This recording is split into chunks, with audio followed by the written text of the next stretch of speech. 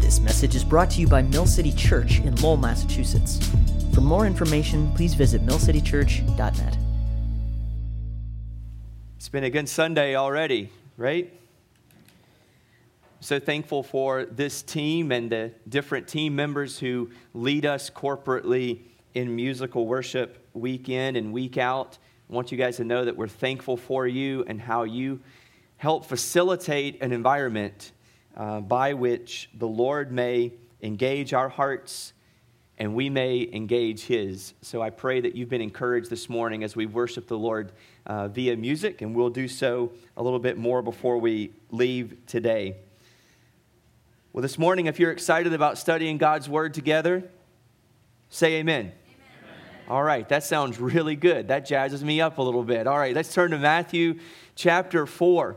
This morning, we're going to begin our summer teaching series, which if you can look at your worship guides or you look at the screens behind me, you see that this summer's teaching series is called Encounters with Jesus. Encounters with Jesus. And so what we're going to be doing over the course of the next 3 months is we are going to be looking at different passages through one of the Gospels, and we're going to be looking at instances where Jesus Christ, the King of the universe, the Lord of all lords, entered into human existence and had an actual exchange with a real, live human being.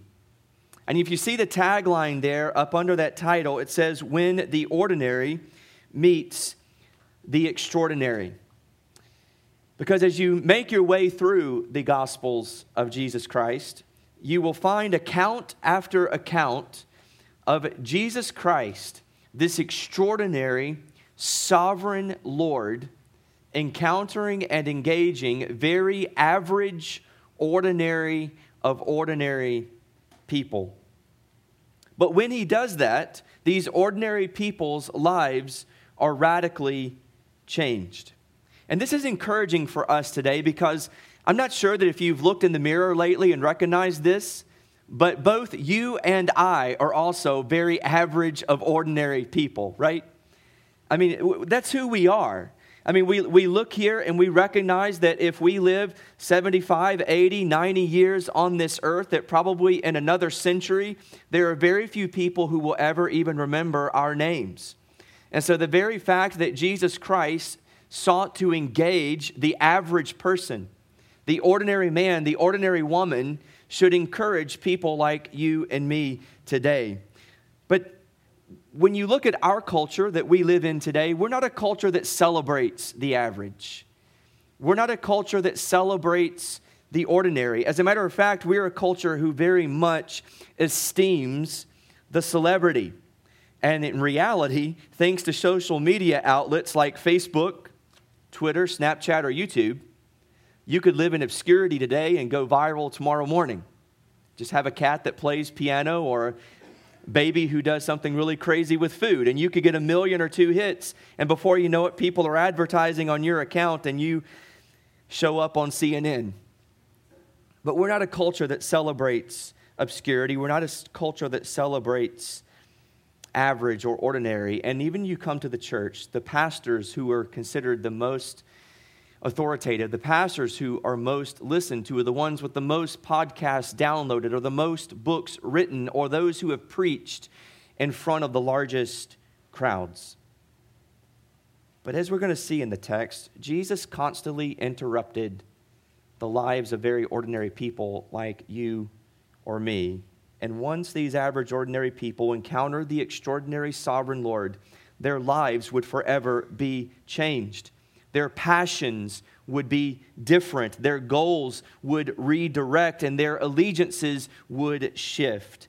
And I want you to know this morning, and this is where 2,000 years ago meets today. The very same thing is true today. The reality this morning is that Jesus Christ is still interrupting average, ordinary lives. And just like you and just like me, when He interrupts, and when we hear His radical truth like we're going to hear today, our lives should never be the same. Our life goals should redirect. Our passions should change, and our allegiances should also shift. Such was the case with the first century disciples. This morning, we are going to study the encounter between Jesus and his first disciples. Those first disciples whom he had called. We're going to see two sets of brothers. We're going to see Peter and Andrew. We're going to see James and John. Average, ordinary, lower middle class fishermen working for their dads. And in Matthew chapter 4, beginning in verse 18, here's what the gospel writer Matthew writes. While walking by the Sea of Galilee, he saw two brothers, Simon, who is called Peter, and Andrew, his brother, casting a net into the sea, for they were fishermen.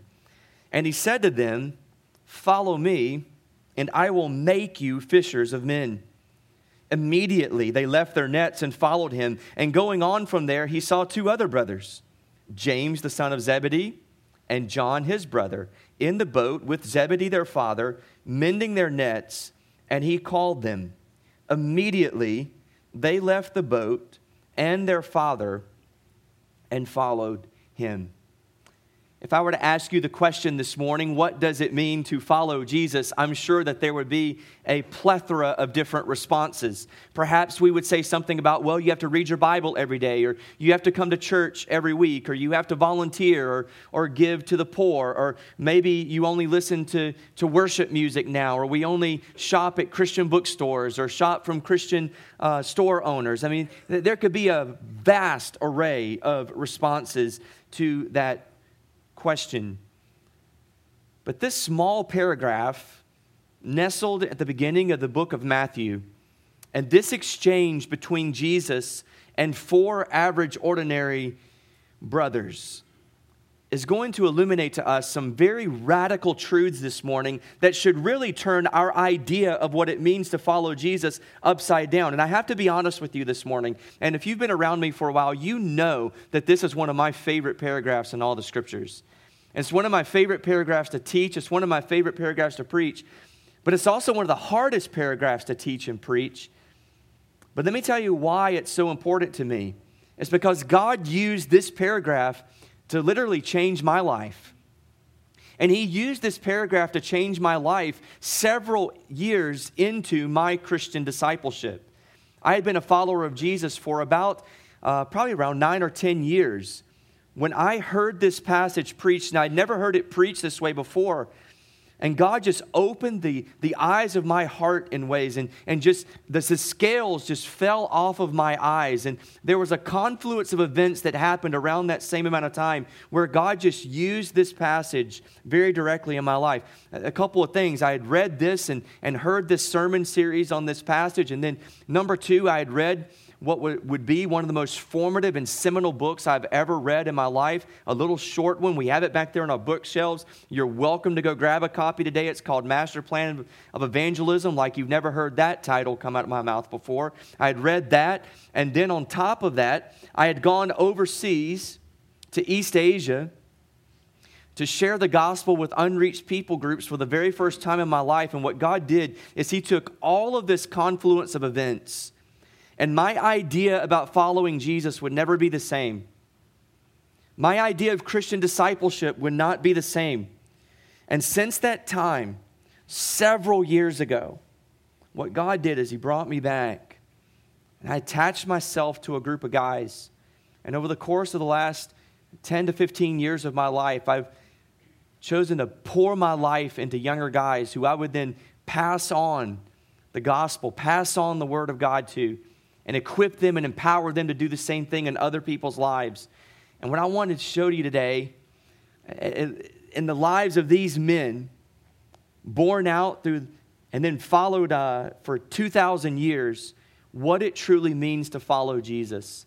And today's message is going to hit a couple of different groups of people in different ways. There are going to be those who you think you've got the gospel, and you think you know what it means to follow Jesus because you've made some sort of commitment to a church at some time, and you've bettered your life. And following Jesus just simply means having some twist on the Christian version twist of the American dream. And you've been in the church your entire life, or for a season in your life, or you're seeking moral improvement, it's going to really hit that group of people, because you're going to hear a gospel that sometimes we don't always hear in the American church. But then there are also those who definitely have followed Jesus, and you're walking with Jesus, and you want to honor Jesus with your life. But for some reason, there have just been some disconnects with Christian mission and Christian discipleship with you. And today could be the day where the scales would fall off your eyes.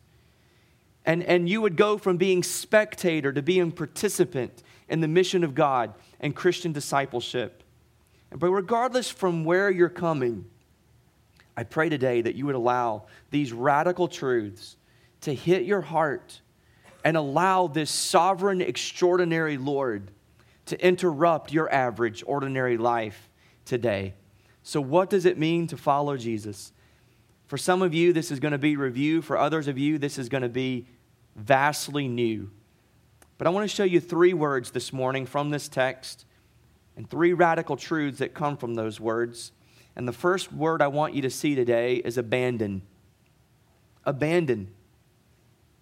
These first century disciples learned what the word abandon meant in conscious experience. And here's what it meant.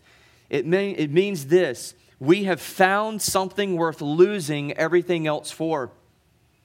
We have found something worth losing everything for. Here's the kicker. In verse 19, he looks at these guys and he says, "Follow me, and I will make you fishers of men." And immediately, the passage tells us, they left their nets and followed him. And going on, when you look at James and John, he makes the same call, "Follow me." And what is the response? Immediately, in verse 22, they left the boat and their father and followed him.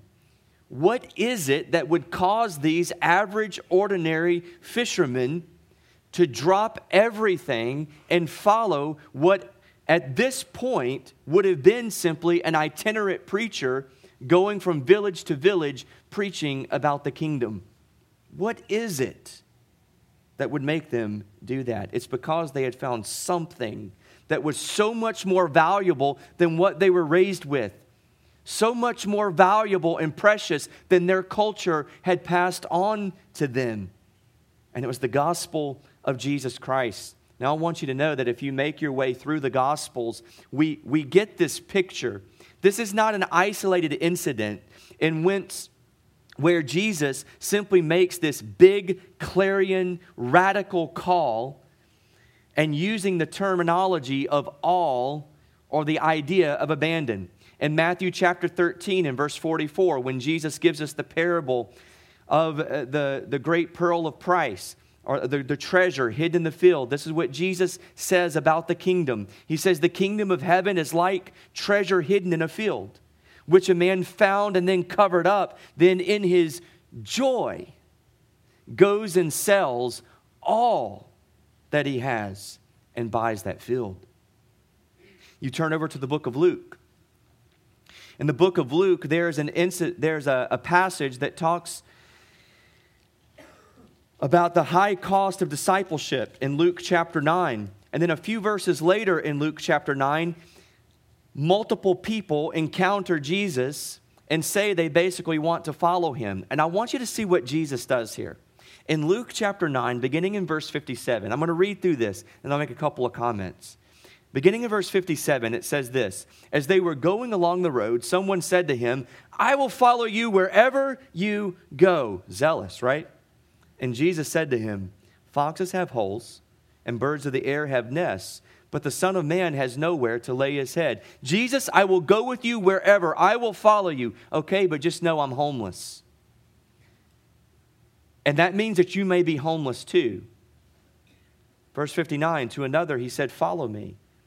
But he said, "Lord, let me first go and bury my father." And Jesus said to him, "Leave the dead to bury their own dead, but as for you, go and proclaim the kingdom of God." Now this just sounds real insensitive, doesn't it? But these are the words of our Savior himself. Verse 61, yet another said, "I will follow you, Lord, but let me first say farewell to those at my home." That's a very reasonable request. Jesus, I will go on mission with you. I will go to the utter ends of the planet with you. I will do anything with you. Just first, let me go home and say goodbye to my mom and my dad.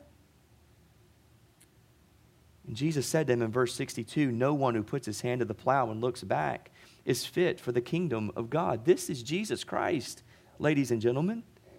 You go over to Luke chapter 14. Beginning in verse 25, it says, now great crowds accompanied him. And he turned and said to him, if anyone comes to me and does not hate his own father and mother and wife and children and brothers and sisters, yes, and even his own life, he cannot be my disciple.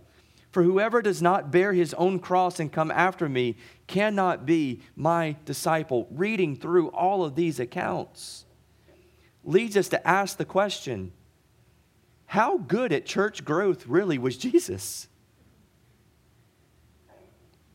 I mean, what a contrast, right?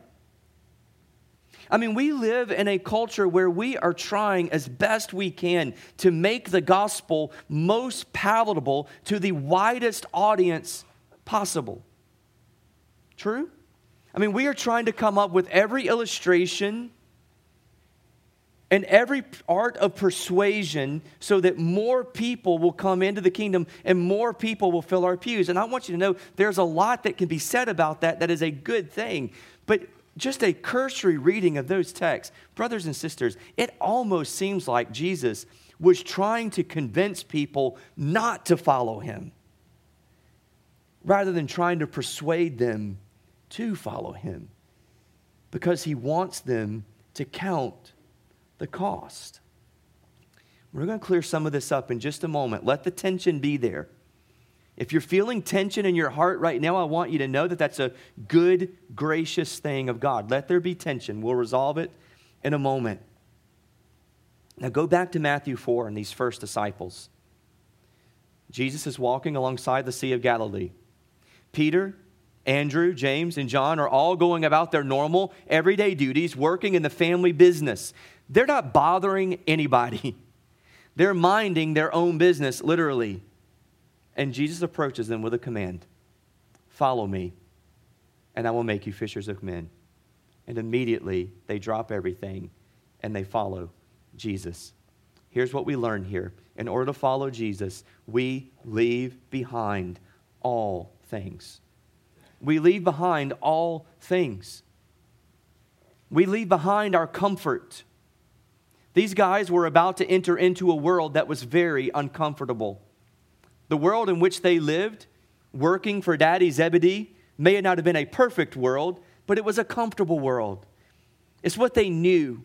It's what they could expect. And now they just signed on to follow this Jesus, and they had no idea what they were signing up for. We leave behind our comfort. We leave behind our careers. Being a fisherman is all they ever knew. These guys weren't like our 21st century world. These guys weren't going to go off to Nazareth U or Jerusalem State in order to find themselves and change their major 3 different times to discover what they were good at. No, they were born into a fisherman's family, so a fisherman they would be. It's all they knew. And Jesus says, follow me. And they drop the nets. They drop their careers. They follow Jesus. We leave behind our possessions. The American dream says you climb the corporate ladder. You invest in your 401k. And you graduate from apartment to townhouse to single family to mansion as quickly as you can. You go from the Toyota to the Mercedes. Spend your wealth. Amass wealth here on earth. You come to Jesus, you lose your possessions because you start living for something greater than simply yourself. We leave behind our positions. We leave behind our families, our friends. Now, does this mean we literally sign up to follow Jesus and we just leave mom and dad, or we kick the kids out of the house, or we literally go slap our moms and dads in the face? No, not at all. God is actually pro-family. He did create the family after all. But what it does mean is our allegiances shift. Our families are no longer the centers of our universe. Our moms and dads, our kids, they're great gifts from God Almighty. But could we just be fair today that in the United States of America, that the family is one of the things that we idolize and we worship? We just simply do. because we take the gifts of God and we make them God ourselves. Themselves. We make them ultimate. As a matter of fact, I want you to think about it this way. Think about the thing or the person or the persons in your life that mean more to you than anything else. You see, there's the possibility that the thing that means most to us and more to us than anything else, it's always on the verge of becoming a god. Always on the verge of becoming an idol. And what Jesus is telling these first century disciples, as he tells you and me today, you come to me, your allegiances shift. You come to me, you no longer live for yourself. You come to me, nothing else, no one else on earth is ultimate. I am. And you must be willing to leave all of that behind for the sake of living for one thing. You see, we leave behind all things in order to live for one thing. And that one thing is to now follow Jesus. And here is the way in which I would describe it. And I don't think this describes it perfectly, but if you still have that tension of, okay, what exactly does this mean, Chris? I really believe this kind of encapsulates it. As we're walking through this earth apart from Jesus, the only eyes through which we can see our lives and pursue our life goals are our sinful, natural eyes that we have. And it's what it's been instilled within us from our culture, from our rearing, from a human-centered standpoint. But when we come to Jesus, what he does, and we surrender to him, he gives us new eyes. He gives us new glasses. He gives us new lenses through which now I see and interpret everything else around me. My career, my passions, my possessions, my friends, my family. He now turns my world upside down because I now have, and this may get a little crazy, but it's like I have a Jesus spiritual decoder glasses. And I now view everything through his lens. But through the eyes of the world, it looks distorted. His lens looks weird. His lens doesn't look right. His lens even seems wrong. But through the Spirit of God, it's very right and it's very good. I want to ask you a question this morning. What would happen if you this morning actually sought to live like this? What would happen this morning if you literally stopped and said, I don't want to simply view life through my own eyes anymore. I want to put on the eyes of Jesus, and I want to see the world, see my relationship, and see my pursuits through his lenses. Well, for one, I'm going to tell you, your friends, your family, your coworkers are going to think that you're a freak. They're going to think that you're radical. They're going to think that something is wrong with you. They're going to call you an extremist, a religious zealot, a religious radical. Even your own family is going to question your involvement. Why do I know this? Because I experience it every year as we invest in so many students. There are so many students who will repent of their sins and place faith in Jesus. And mom and dad get really excited about that because they want to see their child, they want to see their son or their daughter making good choices, and they don't want to see them in jail. They don't want to see them being in immorality. But then there's a rub that comes somewhere around October when they go home one weekend and they say, I want you to know about an awesome opportunity I have to go and share the gospel on the other side of the planet with unreached people groups in East Asia over Christmas break this Christmas. Do you know what one of the biggest challenges our Christian disciples have in our ministry in pursuing Jesus on mission? Is convincing their Christian parents that they should be away from the precious holiday of Christmas in the United States of America and to be away from their family during that time. And I don't want to minimize the sacrifice. And I don't want to minimize the difficulty that may come from that. But it shows how, from a Western mentality, we are looking at the kingdom of God upside down, when what Jesus wants to do is to turn our kingdoms upside down in order to live for his. So the question this morning is, have you abandoned? Have you abandoned it all to follow Jesus? Have you found something worth losing everything else for? The great missionary Jim Elliot knew this well. The great missionary Jim Elliot, who was killed by the very people he was seeking to evangelize and change their lives, he said this: "He is no fool who gives what he cannot keep in order to gain what he can never lose." These disciples learned the word abandon.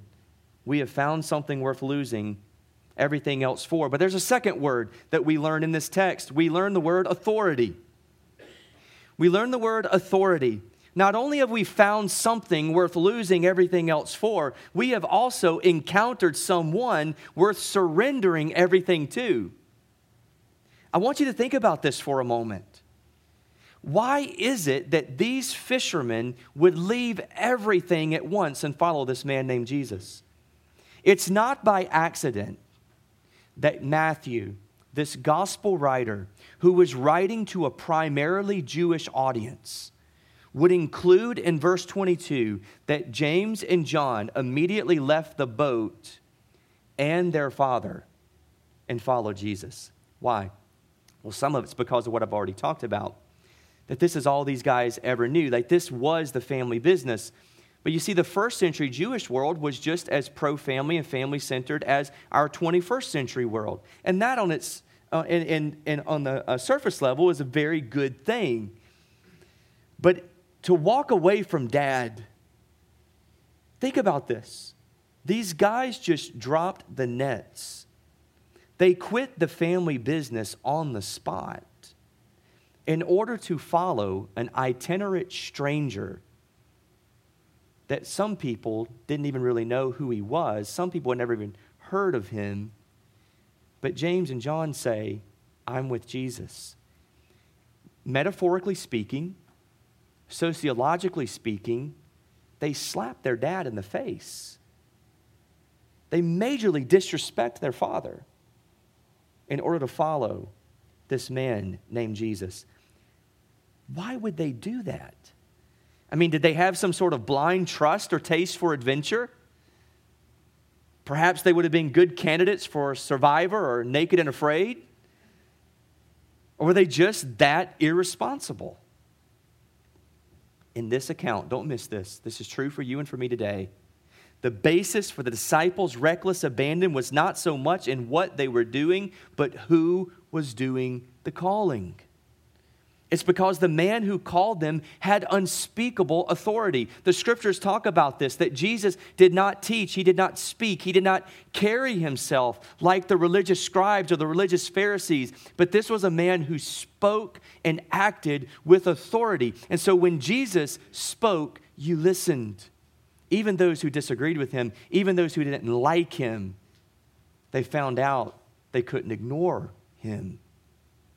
And the reality is, the disciples had, it's believed by a lot of theologians, you can look at John chapter 1, that James and John, that they had come to follow Jesus probably about a year before he made this call. And so it was very much true that they had heard about Jesus, they had heard his teaching, and they had heard him from a distance. And there were crowds who were starting to follow Jesus and buy in to what he was teaching and what he was communicating. But you see, on this day, on this Sunday afternoon, as they were working, his call went from the crowds to their person. It went from hypothetically out there to now close to home. Jesus called their names. And the moment he said, "Follow me," not follow a cause, not follow an idea, not just adopt a religion, not better yourself, but come follow me. They drop everything and follow Jesus. He is personally inviting them to himself, just as he does with you and me today. Now, what does it look like to do this? Well, a couple of things. One, we commit to him in relationship. This is the process of bowing to the authority of Jesus. We commit to him in relationship. Again, follow me. Now that term follow carries the idea of following as a disciple who is committed to imitating the one whom he is following. And so there's a very relational bent to this.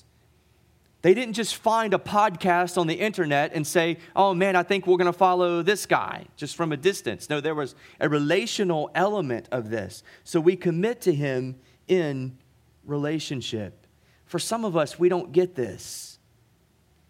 There could be some of us in this room that only see Christianity as a religion that I need to pursue, a box that I check. It's a compartmental room that I'm in for an hour and a half on Sunday morning, but it is disconnected from the rest of my life. But what Jesus is calling them to is a new life, a new way of living, of following and abiding in him for all the days of their lives. I have an extended quote here from David Platt, who is the president of our International Mission Board, who writes and speaks extensively on disciple making and discipleship. Follow along with me in your hearts as I read this out loud. He says, with these two simple words, follow me, Jesus made clear that his primary purpose was not to instruct his disciples in a prescribed religion. His primary purpose was to invite his disciples into a personal relationship. He was not saying, go this way to find truth and life. Instead, he was saying, I am the way and the truth and the life.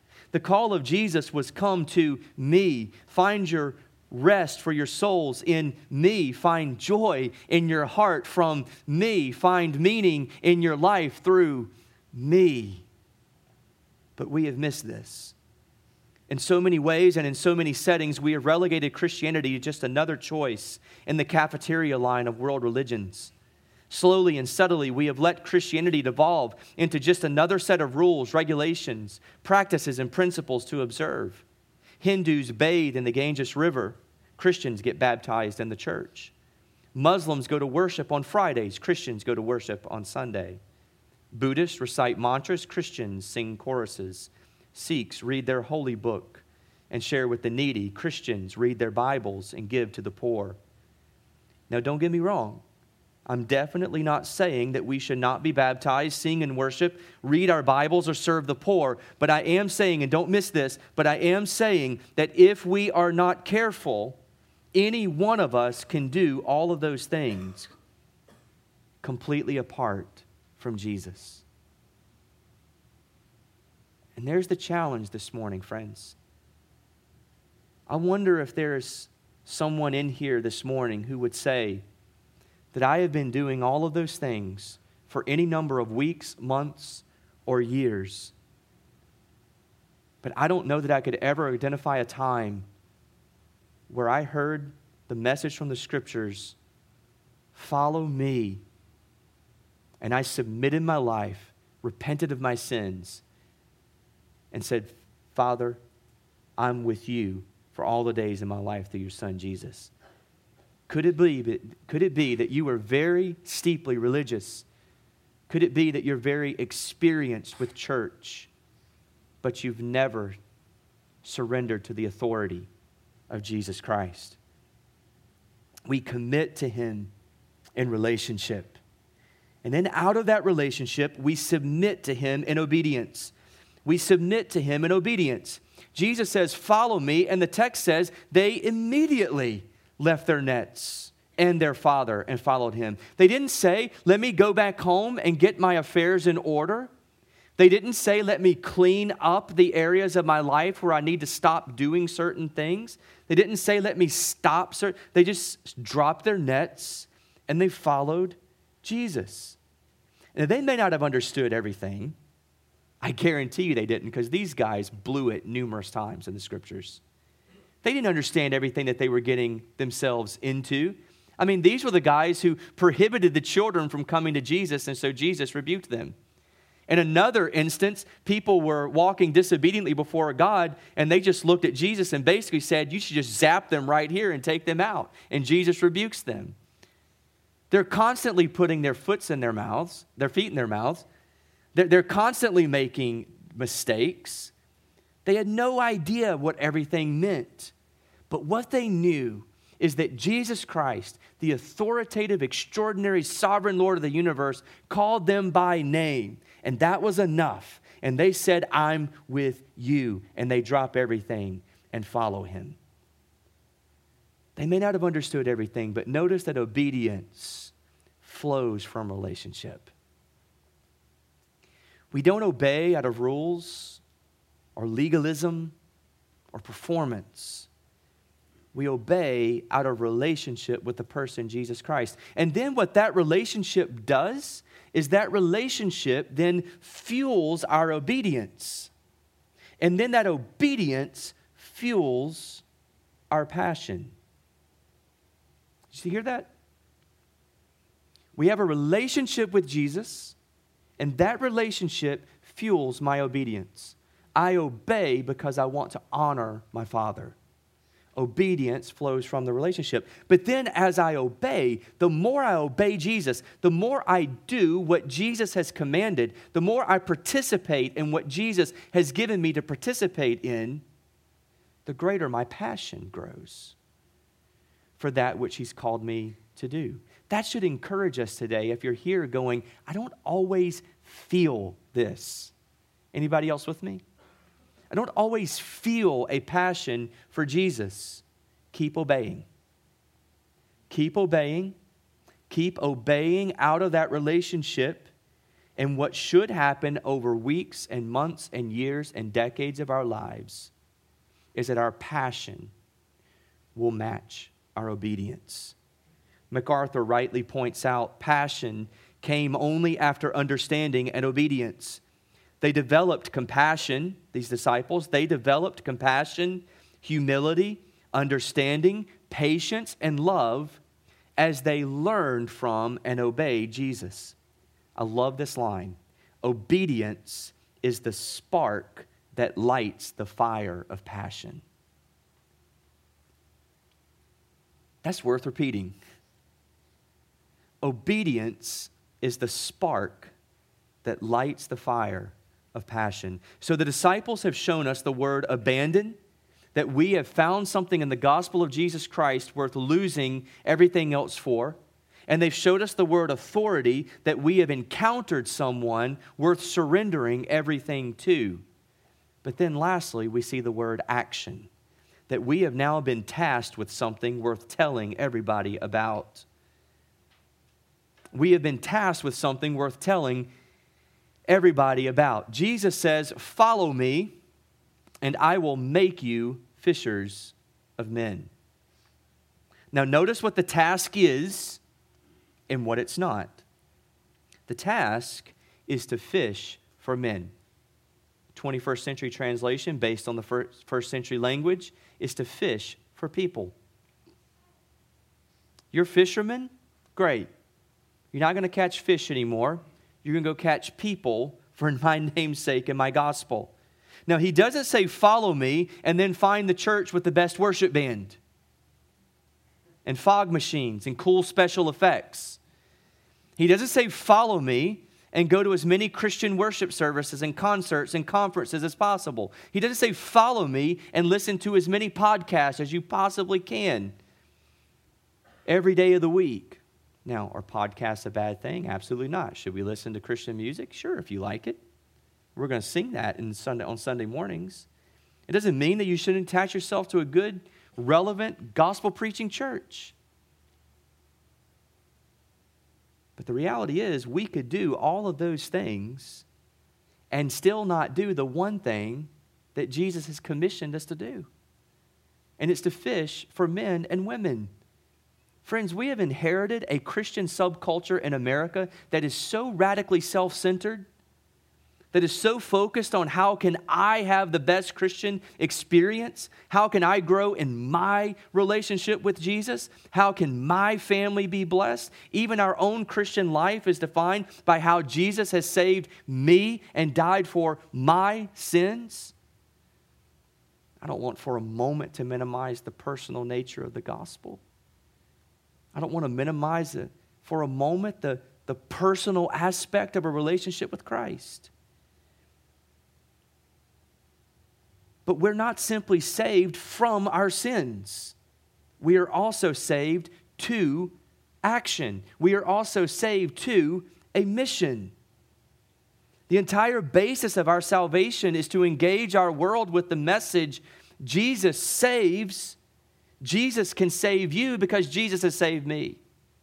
The entire basis of our Christian message is follow me because I am following Jesus. The whole message of the Christian Bible is this: I have been radically blessed so that I might be a blessing to the world, to my neighbors, my friends, and the nations. You see, this is where our approach to Christian discipleship affects our view of Christian mission.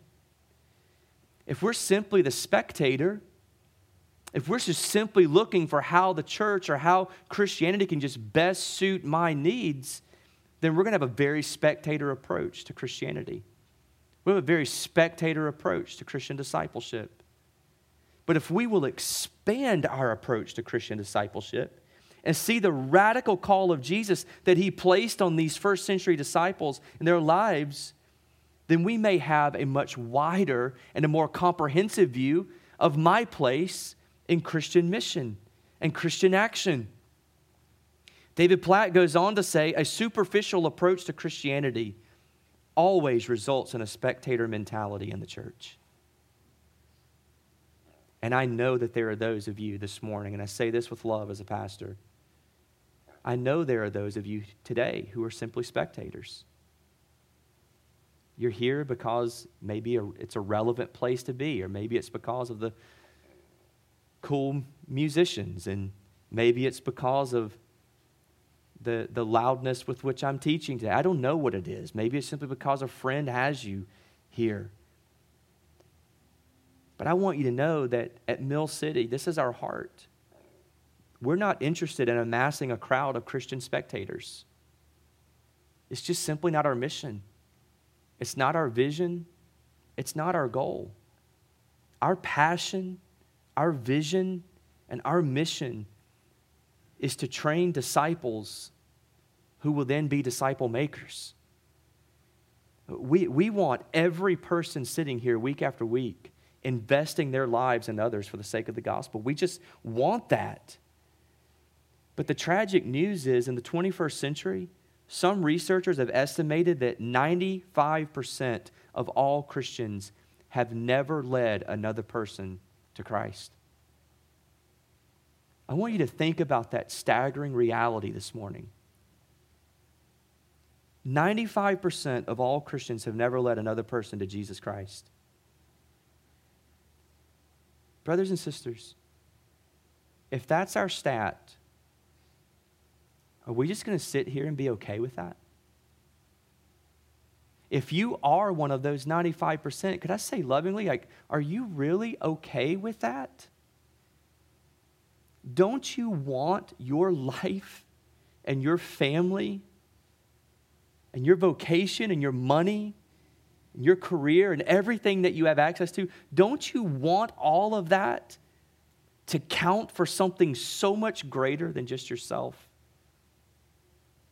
To encounter Jesus and not make disciples is like a parent who bought groceries and cooked a meal for himself but didn't feed his child. To encounter Jesus and not make disciples is like a doctor who has found the cure to cancer and then went and hid it for himself and never shared it with the world. But scripturally speaking, here's the kingdom's physic. Here's the kingdom's physic this morning. It's this. It's come and see and go and tell. It's come and see and go and tell. We see this all throughout the scriptures. Let me just show you 4 quick places, okay? In Luke 2:20, the angels told the shepherds, go, see the baby born in the manger, the Savior of the world, right? In Luke 2:20, the scriptures tell us that the shepherds returned, glorifying and praising God for all they had heard and seen as it had been told them. In John chapter 4, a passage we're going to look at in the next couple of weeks, a Samaritan woman, a woman who had lived in sin with other men. Jesus Christ encounters her at the well. And so in John chapter 4, verses 28 and 29, it says this, the woman left her water jar and went away into town and said to the people, come see a man who told me all that I ever did. And for a woman of her ill repute, that would have been a really scary proposition. Mark chapter 1, after he heals a man with leprosy, this man went out and began to talk freely about it and to spread the news so that Jesus could no longer openly enter a town, but was out in desolate places, and people were coming to him from every quarter. Mark chapter 3, verse 14, he appointed the 12 disciples, and it says that he appointed them for this reason, so that they might be with him and he might send them out to preach. Let me ask you a question this morning. Has Jesus Christ changed your life? Has he? Yes. I guess not. Has Jesus Christ changed your life? Has Jesus Christ done something crazy and miraculous and radical in your life? It's time to stop keeping it to yourself and go tell the world about it. It's the kingdom's physic, something this great and something this honorable and something this radical that happens to us. We don't keep it inside. All throughout the scriptures tell us we go and tell the world about it. Brothers and sisters, the world is hungry. They are thirsty. Your family, your friends, your roommates, your coworkers tomorrow speak of the miraculous, loving encounter you have had with the sovereign Lord of the universe. Jesus has saved us for action because we have been tasked with something worth telling everybody about. Here's my question this morning. Will you follow Jesus? And I don't mean just following Jesus and attaching yourself to a local church so you can have a Christian version of the American dream. If that's your goal in life, I'm going to tell you long term you're going to be frustrated at Mill City Church because you're going to hear messages like this all the time. I don't mean just follow Jesus and better yourself and have moral improvement and buy yourself a Bible and listen to a Chris Tomlin CD. What I'm asking you is, will you follow Jesus? And in order to do that this morning, I'm going to walk through this with you. Will you count the cost of discipleship? There are so many more things that we could say about this passage that we looked at this morning, but I think that we could at least sum it up this way, that there's a cost of discipleship. There's a cost to following Jesus. And for many people, they have literally given their lives to follow this gospel and to surrender to this Savior, to this Lord. And it doesn't always look that way. It doesn't mean that you have to go sell your house today and give every penny and give it all away. But if He calls you to that, remember that you found something worth losing all of that for. I want you to know that there is a cost to following Jesus. It costs you your comfort. It costs you relationships sometimes. It costs you a lot of money. It costs you energy. It costs you discipline. And I would go so far as to say this today. If you have a faith in Jesus Christ that hasn't cost you anything, you probably have a faith in Jesus that hasn't saved your soul. Because when we read the scriptures like we've read today, discipleship is costly. And so this morning I wonder, would you count the cost of discipleship? And for some of you, it means taking that bold step today and confessing that you aren't what you think you are. Even with as much Christian experience you have, there could be such freedom in you coming today say, I thought I had it, but I've had it wrong. And boy, we would love to have that conversation with you. Count the cost of discipleship, but I want you to also count the cost of non-discipleship. This is where I want to help you see that your life is not just your life. That your life is also for the sake of others. You see, by choosing non-discipleship, by just pursuing your Christian version of the American dream, by just keeping one foot in the kingdom and one foot out, you're actually costing a lot of those around you. Because you see, as you count the cost and you follow Jesus and you enter into that relationship, now your life in the gospel can be for the sake of someone else's life in the gospel. And I want you to think about for all those who are being so silent today and saying that I don't have enough training, I don't have enough reading, I don't have enough seminary or whatever it is. That's a lie. If you've been saved and you have the scriptures, you have a story to tell. You have the gospel to tell. For those of you who are keeping silent and you think you're not ready and you're being very tepid, you haven't counted the cost of non-discipleship. Because my question is simply this: if not you, then who? Isn't that our society? We just assume someone else is going to do it. But if 95% aren't doing it, that's not good statistics for the 4 to 5 billion people in the world who don't follow Jesus. So if not you, who? And if not now, when? Consider the cost of non-discipleship for you, because you're going to miss out on so many blessings that God would do through you otherwise. Consider the cost of non-discipleship for your city, for your campus, right? For the local spheres in which you operate. There's going to be a great cost for you not pursuing Jesus and doing what He's tasked you to do.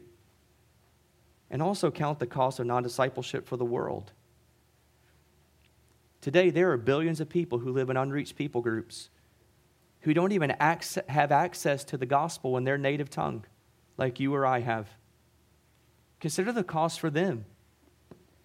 Because if this church, if these followers of Jesus don't take radical steps in their faith in Jesus, how are those people ever going to get it? You see, our lives matter, not just for us, but also for our city, for our campus, and for the world. This morning, I hope you've seen that in the ordinary, average lives of a handful of Judean fishermen, Jesus interrupted that average, ordinary day. And He did something extraordinary through their lives. And this morning, you may think, man, I'm just average. I'm ordinary. You may have a really good view of yourself and you just think, I'm just a lowly wretch at the feet of Jesus. It's a good place to be in. But I want you to know that He used these lowly wretches and these average, ordinary, unlearned fishermen to literally turn the world upside down. And over the course of 2,000 years, the gospel of Jesus Christ made it from the streets of Jerusalem to South Mississippi, where I heard it and received it, and to the streets of New England, where you've heard it. God's good. He'll do something so much bigger with your life than you could ever do on your own. Will you come tell somebody today what God is doing in your heart so that we can walk alongside of you and point you towards Jesus? Let me pray for you. Father, we come before you today recognizing that your grace is enough. It is sufficient. There was nothing good in these disciples that you should ever have taken notice of their lives. Just as there is nothing good or praiseworthy in our lives that you should have taken notice of ours. But Father, we thank you by your grace that just as you initiated and interrupted the lives of these Judean fishermen, that you are interrupting the lives of us today. Father, today I pray that you would speak your gospel into the hearts of those who are listening today. I pray that you would just slay us at your altar, and that we would slay our sin, surrender our all, lose ourselves for the sake of truly finding our lives in you. And Lord, I pray that there'd be no regrets. And I pray that you would use us to do greater things than we've ever seen before, because we took those first steps today. Break us of our pride. Break us of our idolatry. Change our lives today like you did Peter's and Andrew's, and James's, and John's. And we pray these things in the name of Jesus. Amen.